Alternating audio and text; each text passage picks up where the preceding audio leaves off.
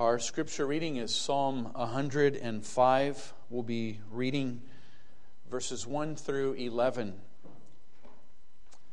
at this time. Verses 1 through 11 of Psalm 105. Hear God's own true and eternal word. O give thanks unto the Lord, call upon his name. Make known his deeds among the people.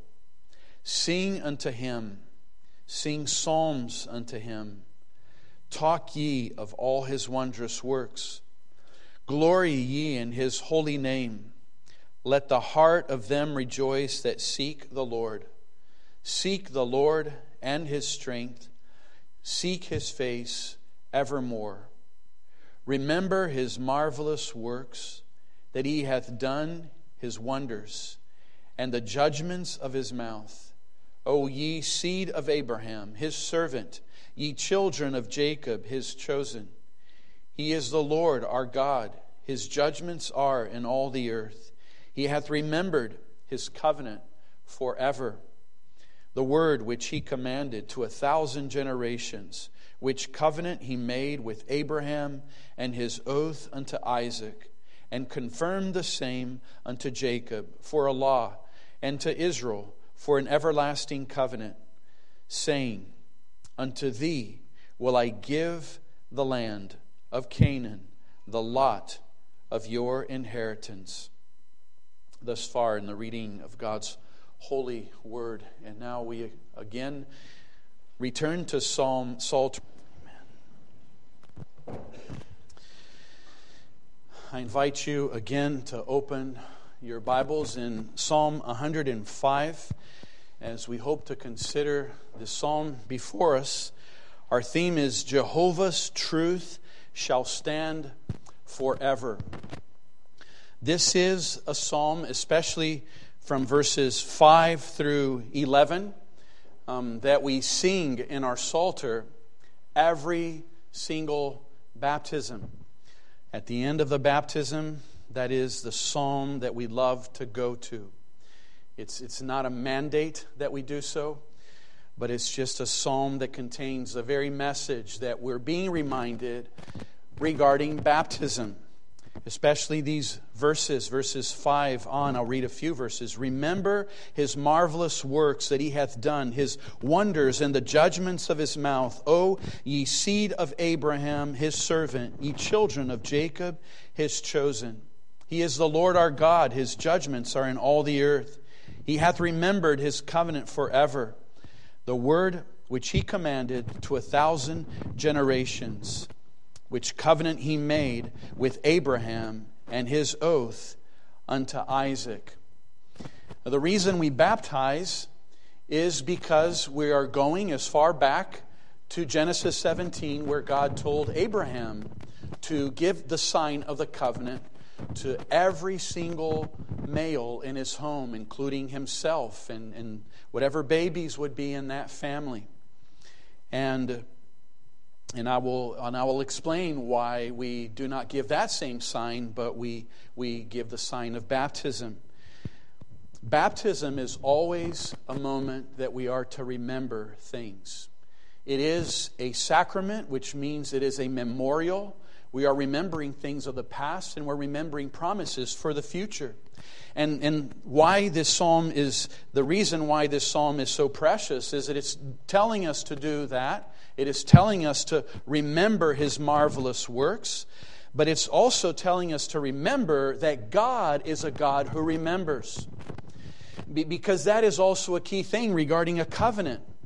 God makes a covenant with us. We are to keep that covenant, but God is promising that he will keep it as well. And we are being told in this psalm to remember that God will keep it, and we are being told to remember to keep it.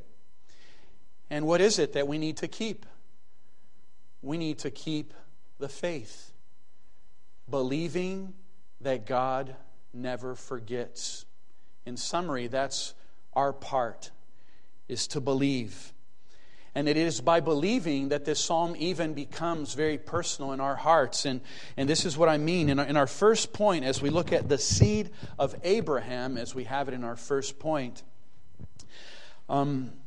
we realize that this involves not only the seed of Abraham in a ethnic kind of way, but we have Bible portions that make it very clear that the seed of Abraham is to be understood in a spiritual way, which makes it where we understand that this psalm is to us, it is to you if you are a believer. When it says, O ye seed of Abraham, of course it does mean and signify any Israelite, anyone who would have come out of Abraham, are called and invited to remember these things. But we have passages in God's Word that we're reminded that yes, the Israelites were being called as a people, but God never intended for the truth to just be a secret for the Israelites. The Israelites were to be, we saw a couple Sundays ago, they were in a sense to be an evangelist to the whole world, a light to the whole world, that we all would believe in the God of the Jews, who is the true God, Jehovah. And look at Galatians 3, verses 6 through 9. This is what Paul wrote to the Galatians. The Galatians there were some Israelites in that congregation, but the mass majority were Gentile people from the Greek world and from the surrounding nations. And he says there, Galatians 3:6, even as Abraham believed God, and it was accounted to him for righteousness, know ye therefore that they which are of faith, the same are the children of Abraham. So they that are of faith, just as Abraham believed, well, that became a model whereby anyone from any nation who was to believe would become then a child of Abraham. And Abraham was being chosen as like a representative, what we would call a covenant head. And verse 8 continues of Galatians 3, and the Scripture, foreseeing that God would justify the heathen through faith, those are all the other nations surrounding Israel, preached before the gospel unto Abraham, saying, in thee shall all nations be blessed. So then they which be of faith are blessed with faithful Abraham. And so what this means is that this history that we're hoping to look at, we will be reading portions of this psalm that we haven't read yet, but we'll be following through and seeing what we are to remember. And the way I want us to understand this is this, that this is our history. If you are someone who believes in the Lord Jesus Christ, this is your history. This is where it all began. Commentator Derek Kidner said, here are the early chapters of our own story. We can sing of its miraculous beginnings with more than a spectator's interest. Yes, someone who's looking at the history of the Israelites from the outside and does not believe in the God of the Jews and does not believe in the Messiah that was sent, namely the Lord Jesus Christ, then we are watching that history from the sides. But the Bible teaches that if you believe then in the very Messiah that was sent through this very Abraham, then you are a child of Abraham. And when it says, O ye seed of Abraham, his servant, ye children of Jacob, his chosen, it is calling you, believer, to sing in this way and to remember these things. And it's inviting, again, all others to believe and to then be part of this very psalm. And you are called to remember as well. And so let us go to our second point, where we will consider the covenant God remembered. This psalm is declaring that God remembered. Notice this. It says in verse 5, remember his marvelous works. That's a mandate for us. We are called to remember.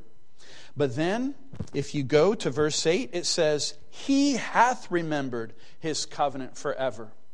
So we are called to remember, but we are being told that he has remembered. And what is it that he remembered? What is it that he did? Look at verse 11. The last verse that we read first says, saying, unto thee will I give thee give the land of Canaan, the lot of your inheritance. Now, there were many more promises that God gave to Abraham. And through the years, He repeated some of those promises to Jacob, to Isaac, and then to Jacob, to all of His people. But this psalm is singling out one promise alone. And it's like that promise will serve as a proof for all the others. And even though the others are not delineated here, we see that they are answered as well. I'll share what those promises are shortly. But this is the promise that this psalm is telling us to remember. God promised He would give a land to His people. And then look at the very last part of this psalm, verse 42. It says, "For He remembered His holy promise, and Abraham his servant, and He brought forth His people with joy, and His chosen with gladness, and gave them the land of the heathen, and they inherited the labor of the people." And that's when they finally entered Canaan and became the possessors of that land. That's the land that's referred to as the Promised Land. It is the land of Palestine even today, where the majority of Israel is located. So God gave the promise that He would give them a land, and this psalm ends by saying He gave the land. And everything that's in between is going in that trajectory. And that's what we're hoping to see shortly. But before we look at the next verses in this psalm where we see this history, let me give you the other promises that God gave. And I'll say later where God gave those promises, which really helps when you understand a little bit of the geography and a little bit of the narrative, the history. You put yourself in Abraham's sandals, and it really becomes very emphatic. So God did say He would give a land, but then He also said that Abraham would become a great nation, that he would be a great people. You have to imagine how that was hard for Abraham, because for many, many years, even in his late 90s, there was absolutely no children between him and Sarah. And so to know that he would be a great nation was only possible by faith. He had to believe God by His word. And he had some moments of difficulties that we'll look at. Also, the promise was that he would be blessed by God. Giving a land was part of that blessing, but there would be other blessings. God would bless him. And also that his name would be great. And also that he would be a great blessing. That Abraham would be a great blessing to the nations. You might remember also how God put it. Anyone who would curse Abraham would be cursed, and anyone who would bless Abraham would be blessed. That's a wonderful protection, isn't it? And anyone who would maybe hear of these blessings and see that maybe that was happening would be somewhat afraid of touching that family. But these were the promises. But let us look now at the psalm itself, and we will see that even as we see a connection of the history and the narrative, we can group up some of these ways that God was remembering. Before He gave the land, we see how God was so graciously caring for His people. And it begins with verse 12. It says, "When they were but a few men in number, yea, very few, and strangers in it, when they went from one nation to another, from one kingdom to another." So these are the sad things about them. They're very few. They are strangers. They are pilgrims. They're immigrants. Those are all hard things for a person, for a family. And then verse 14, "He suffered no man to do them wrong. Yea, He reproved kings for their sake, saying, Touch not mine anointed, and do my prophets no harm." All these verses that I just read, you can put under the heading of protection. This was God protecting Abraham. there were moments where we see precisely what these verses are saying. Remember, when there was famine in the land, there were two events where Abraham thought he had to go far, and so first he went to Egypt, and when he was in Egypt, that's when there was that incident where people, Pharaoh himself thought that Sarah was a beautiful lady, and Abraham, remember, said that she was a sister, and so Pharaoh felt the freedom to take her. And then God sent a plague to Pharaoh's house. Yes, this was a plague even before Moses' time had the plague, hundreds of years before. And when Pharaoh understood that it was because he took Sarah, he immediately gave her back, and even reproved Abraham for not having told him, because he wouldn't have done that if he knew she was his wife. But you see God's protection there. And this was repeated in Gerar. It was repeated because Abraham faltered again, said she was a sister. The king of Gerar took her, and in that case, God appeared in a dream to that king, Abimelech, and told him to return Sarah to Abraham. And so this psalm is very literal when it says, saying, verse 15, touch not mine anointed and do my prophets no harm. God even told Abimelech and said, he's my prophet. He will do a sacrifice for you so that you're forgiven for what you've done. So this is the protection that Abraham was under. God had promised a land. The land is not yet his, but God is going in that direction. Protection. The next word that we have in verse 16 of this psalm is the word provision. Notice why I choose this word. In verse 16 it says, moreover, God, meaning he called for a famine upon the land. He broke the whole staff of bread. That's when there came a famine. It was another one, not the one I just talked about. Verse 17, he sent a man before them, even Joseph, who was sold for a servant, whose feet they hurt with fetters. He was laid in iron until the time that his word came. The word of the Lord tried him. The king, now this is Pharaoh, sent and loosed him, even the ruler of the people, and let him go free. This is a few verses, but this is dozens of years in history. There was a famine. Jacob now, he is the grandson of Abraham. He has his 12 sons. And remember that Joseph was the youngest, and his brothers were all jealous of Joseph.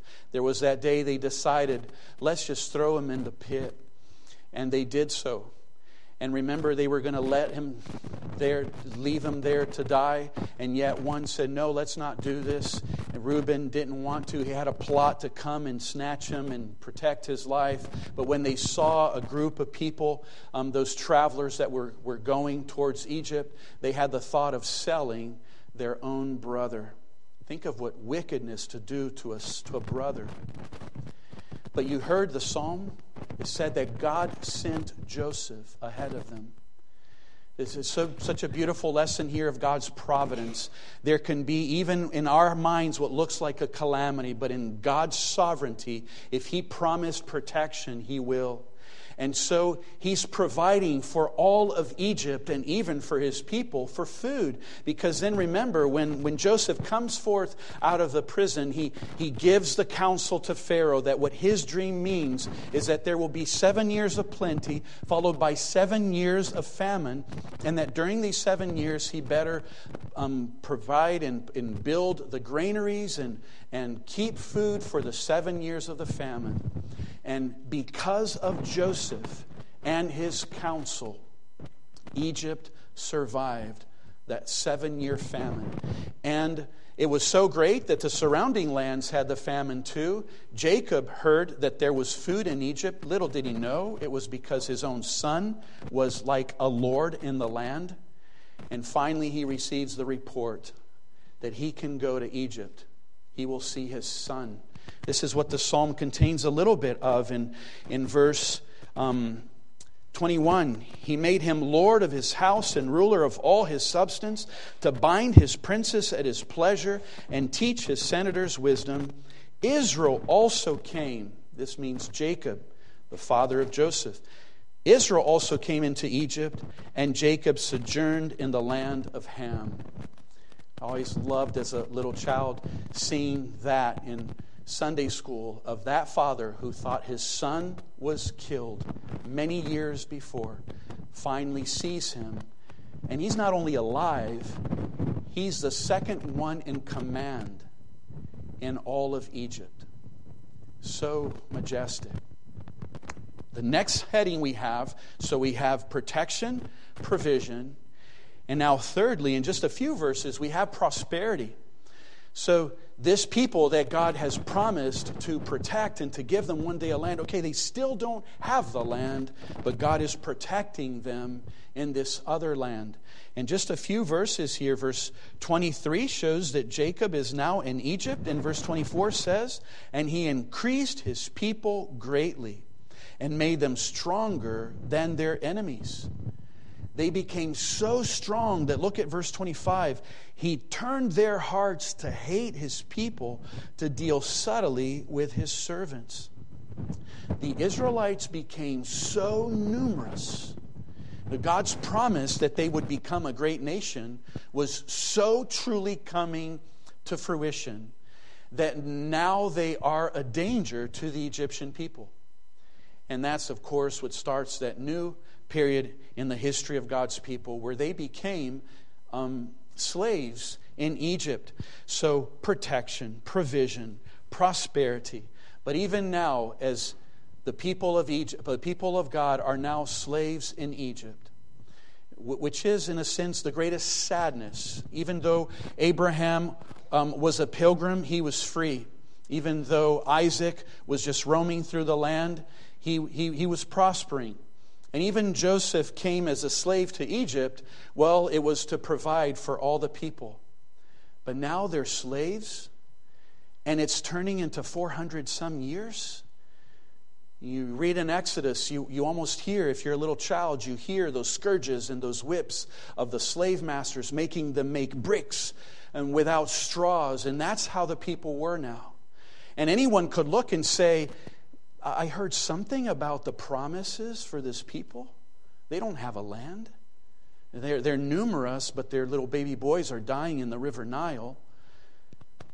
We are the people, in a sense, cursing them, but we're not being cursed. Where's their protection? Where's their provision? And then our psalm, this is the greatest part of the psalm. In verse 26, it says, He sent Moses. And from verse 26, you could say all the way to verse 36, 10 verses, the word that I could come for this could be the word power. God showed a display of His sheer, divine, sovereign, unparalleled power. Every verse is saying what God did. See, this people, they were slaves in a nation that was very powerful. They were able to subdue them. And they were able to bring that mandate that every baby boy was to be thrown in the river. You would think a people like that have no hope. A people like that might as well just submit to this sad predicament. But no. Look what the psalm reads. So Moses was sent, verse 28. He sent darkness, verse 29. He turned their waters into blood, verse 31. He spake, and there came divers sorts of flies and lice in all their coasts. Verse 32, He gave them hail for rain. Verse 33, He smote their vines also. Verse 34, He spake, and the locusts came, and caterpillars, and that without number. Verse 36, He smote also the firstborn of their land. So that's what God does. Didn't He promise Abraham?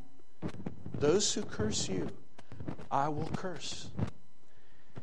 It seems like if they were cursed in a very great way, well, then the curse will be in a great way too.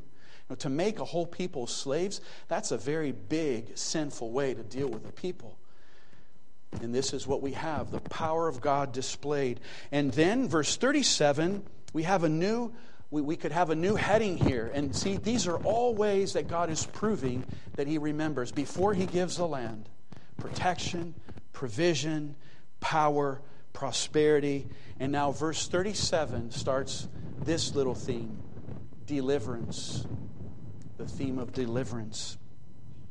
Look what it says. Verse 37, He brought them forth also with silver and gold. This verse almost sounds like it's not in the right place. They were slaves. Yes, but if you read all the verses of what God did and what God sent, they are now delivered.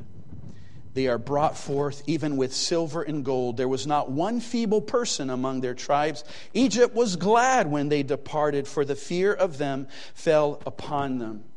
And what we have is a few more verses showing how God provided for them. And I would say that verse 39 is one more heading still. It's the heading of guidance, or you could say direction. God doesn't just deliver the people and tell them, now go where you want to. No, He guides them.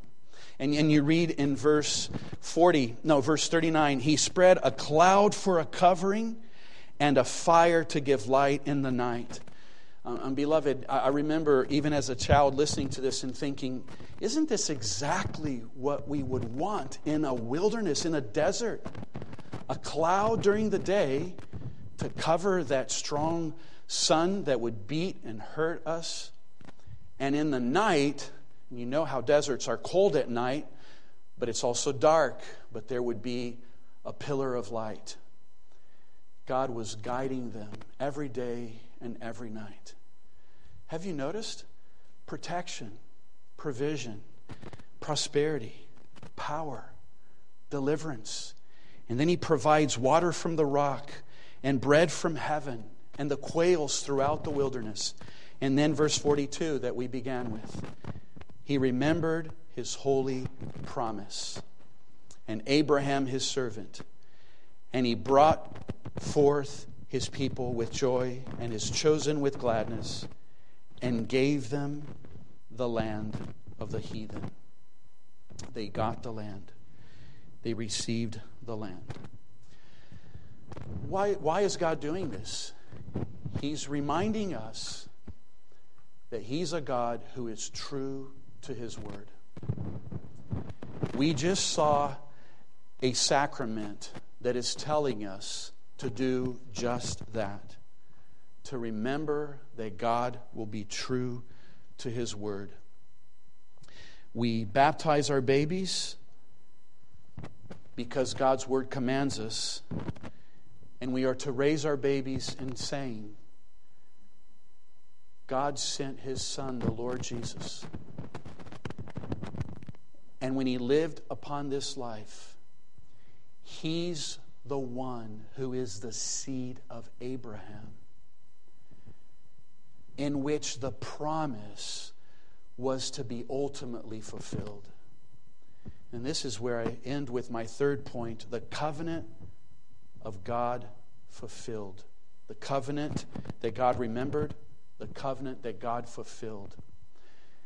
The psalm ends where the land was given to them, because this is where the history was when the people, the psalmist who penned this psalm was living in that day. But we have not given in a ceremonial way the sign of circumcision. We have given the sign of baptism. And this is communicating a great and grand event. We are communicating that we no longer need a sign in which there is shedding of blood, because the Lord Jesus came to earth. He is the seed of Abraham who walked upon this earth, and He took the sins of His people on the tree. When we read a verse in Isaiah, it says that He was cut off out of the land of the living. And the word cut off there is the same word connected with circumcision, which was a form of cutting. So that when the Lord Jesus was crucified, He was fulfilling circumcision. And every other sacrifice that was necessary, shedding of blood, God was saying, I no longer need any of those. Sins are not forgiven through a ram or through a lamb.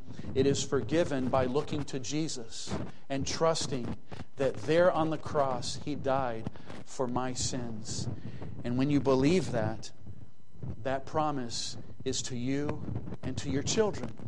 And you raise your children to look to Jesus, to trust Jesus. And then if any would doubt Jesus, we have this psalm to remind us, and even more promises. I could even bring many more things that God has said, and He was true to His word. And there were promises that this Messiah would come, and He did. And He lived upon this land. And I just want to finish by showing this one thing. We spoke of protection, we spoke of provision, we spoke of power, we spoke of deliverance, of prosperity, and we spoke of guidance. Can Jesus do any of that? Well, Jesus is the one who protects us from the greatest evil of all. The greatest evil in this world is not sickness, it is not poverty, it isn't even war. The Puritans would say also that the greatest evil is not even death, nor hell, nor Satan. The greatest evil is sin. You could say, well, how can sin be even worse than Satan? Because Satan wouldn't exist if sin didn't exist. Sin is rebellion against God. See, if that didn't exist, there would be no Satan. And if there was no rebellion, there would be no need for hell, which is to punish sin. And without sin, there'd be no death. There'd be no suffering in the world. Sin is our greatest evil. And Jesus took that on the cross. He who knew no sin, we read in God's word, became sin for us.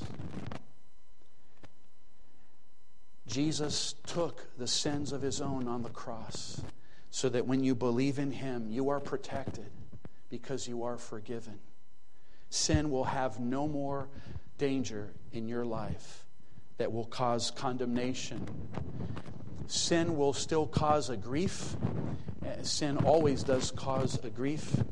There's a funny noise, right? I'm wondering if it's something of the buttons here. Sin will always do that. But if you're safe in Jesus, you're protected from sin's ultimate destruction. And this is what's so marked about the gospel. Jesus on the cross was not protected. He took sin upon Him so that we could be protected. He was a holy man. He never had to die. It is the wages of sin that is death. Jesus had no sin. He didn't have to die, but He died voluntarily because He took our sins upon Him. And God did not even protect Him from His own wrath. But when you trust in Jesus, you are protected. Provision. We saw how God provided for His people. When you trust in Jesus, He provides you with life. He provides you with forgiveness. He provides you with a new heart. He provides you with the hope of heaven. He provides you with the Holy Spirit to indwell you. He provides you with Himself as a father, with the Lord Jesus as an elder brother, and you become a co-heir with Him. And then this leads to prosperity. Can you become richer than this? Can you become richer than having eternal life and to be one who owns, as it were, because you're a co-heir of the Lord Jesus, with the Lord Jesus Christ. And as you walk upon those roads of gold that God's word says heaven is laid with, that is your home. God is your Father. There is no greater prosperity upon this earth and in the world beyond. Protection, provision, prosperity, and power. Well, it is the power of the cross that achieves all this. And Satan will try, sin will try to dissuade you, to make you think these things are too good to be true. And in many ways, this is the great labor of a pastor, is to preach the truth. And as you meet with people who say, but that sounds too easy, that sounds too true, too good. And this is what's so majestic about the gospel. It is good and it is true. You might meet in this world things that look too good to be true. And I cannot give my word for any of those things. But for God's word, We are being told in this very passage, and we see throughout hundreds of years that God kept His word. And then you go to prophecies that said that He would be born in Bethlehem, and He was. That He would be pierced for our transgressions, and that's how He died. There are prophecies in Psalm that says that they would be playing games and rolling dice to see who would keep His garments, and that's what they did. There are prophecies that He would be spat upon, and they did. That He would be scourged, and He was. That He would be the man of sorrows and acquainted with grief, and there could be no eye that could look upon that Jesus and say He was not a man of sorrows and acquainted with grief. See, the very rejection of Christ was fulfilling the prophecies that He was the true Messiah. The world sometimes hears of Jesus having died on the cross and say, well, He possibly couldn't be the Messiah. I heard they killed Him and He was taken out of this world. And precisely that's what qualifies Him as the Messiah. That is the prophecies. The prophecy said that He would die. That none of us would desire Him. That we would scorn Him. That we would mock Him. Power. The power of the cross. Protection, provision, prosperity, and deliverance. One look to the cross by faith, and you are delivered from death and hell and all of its power forever. The deliverance of the greater sort, to have been a slave in Egypt for a few years, where it was not as bad as being without Christ for all of eternity. And when you know Christ, you have this certainty that there will be no slavery, neither in this world nor in the world to come. Spiritual slavery, I'm meaning. Deliverance. He delivers us. He delivers us even from ourselves. He delivers us from our laziness. He delivers us from our complaint. He delivers us from our loathness to come to Him and to read the Bible. He delivers us into heaven itself. And then we saw that they were guided. And this is what we are. We open the Bible and He guides us. We open this psalm and He's guiding us. In this very sermon, there are elements of guiding. We're being guided to look to Jesus, and all will be well. Train our precious babies to look to Jesus, and they will meet the Savior of their souls. And I just end with this thought. As Abraham was even beginning his trek, we looked at the promises most of this life, but let's go back with Abraham to Ur. Ur was right there, quite at the mouth of the Gulf, the Persian Gulf. It was a city of about 100,000 people. It wouldn't be a city that anybody would be wanting to leave, but that's where he began his trek, and God told him to go. And the way he had to travel to Canaan would have been the way of even today, following the Tigris and Euphrates River all the way to modern-day Turkey and then taking directly south into Canaan. But in doing that, Abraham was literally going through the most prosperous and amazing places in that day that he could have gone.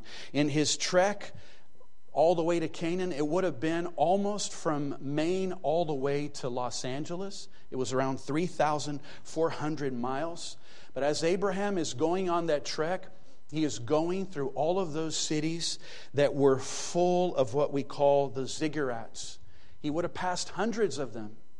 And they were those edifices that would come. You know, everything was quite plain, but all of a sudden there would be those giant buildings that would rise, sometimes hundreds of feet. And at the very pinnacle, there would be a shrine to the God of this place. And then he would walk 2 more weeks, and then another ziggurat, a God of this place. Sometimes a few days, another ziggurat and a God of that place. And as he traveled through Babylon and through Nineveh, he arrived in Haran. You remember how Haran is where Terah, the father of Lot, died. And then he continued going all the way to Carchemish, and then he went south to Canaan. But that would have been impressed upon his mind. He would have taken the tour that probably 90% of the people never ever did. And seen all those ziggurats, like the religiosity of the whole Fertile Crescent. And in many of those places, like Babylon, there would have been a lot of the rituals going on. Each one of these nations claiming their gods, claiming a preference, claiming a greatness. If you travel there today, all of those ziggurats are piles of rubble, ruins. Their gods are largely forgotten. They're in the books of archaeology. They never seem to have blessed their people, not in ways that God promised and did, because they never were true gods. But you can imagine Abraham passing through the shades and shadows of those places and thinking, my God told me to go to a place I don't even know. It was when he got to Haran that God told him that he would be a great people, that God would make him a great blessing. And he had no sons. He was already 75. And then he arrived in Canaan. And then when he was 85, he still had no sons. That's when he faltered and thought he should have a son with Hagar. And it was right after that moment where Ishmael was born, where God even said, it won't be him. Maybe Abraham felt somewhat guilty. Chapter 17, God comes and says, I will make you a great nation. You will have a son. You will have a land. I will be your God and you will be my people. He renews the covenants again and he gives the sign of circumcision. Can you imagine how that must have felt for Abraham? The sins of my flesh will be cut away. Yes, it'll take bleeding, but there's forgiveness with this God. I broke the covenant because I doubted for a while, but God didn't kick me out of the covenant. And this is we find of the covenant blessings, which is so majestic. God never needs to be reminded. He never forgets. We need to remember. We need the memorials because we do. And for all the times that we break the covenant because we do not believe as we should, and then we sin, we flee to the same Christ who was sent by the Father to keep the covenant because we can't. Jesus is the covenant keeper. And in his perfect covenant keeping is where we live our lives. That is why one of the most blessed realities of the gospel is not only our sins are forgiven, but we receive the righteousness of Christ to cover all of our imperfections. Let us remember these truths. Let us remember these precious promises by looking to Jesus and not distrusting, but believing, because Jehovah's truth shall stand forever. Amen. Let us pray. Our gracious and glorious God, how we thank Thee, Lord, for this glorious history of Thy people, of Thy providence in caring for Thy people as a God who loves, who is all-powerful, who is sovereign, who even, Lord, when we forget and when we sin, Thou art gracious and Thou art good. Lord, we pray again that Thou would bless Ariel and Keith to raise little Magnolia, to never forget these things, that she would grow up and know so much of Thy word and see Thy provisions and see Thy many blessings, and that she would grow up learning and believing that Thou art a God who is true to Thy word. Help us all, Lord, to remember these truths. Help us to embrace Christ and to live by Christ. And we ask all these things in the name of the Lord Jesus Christ. Amen.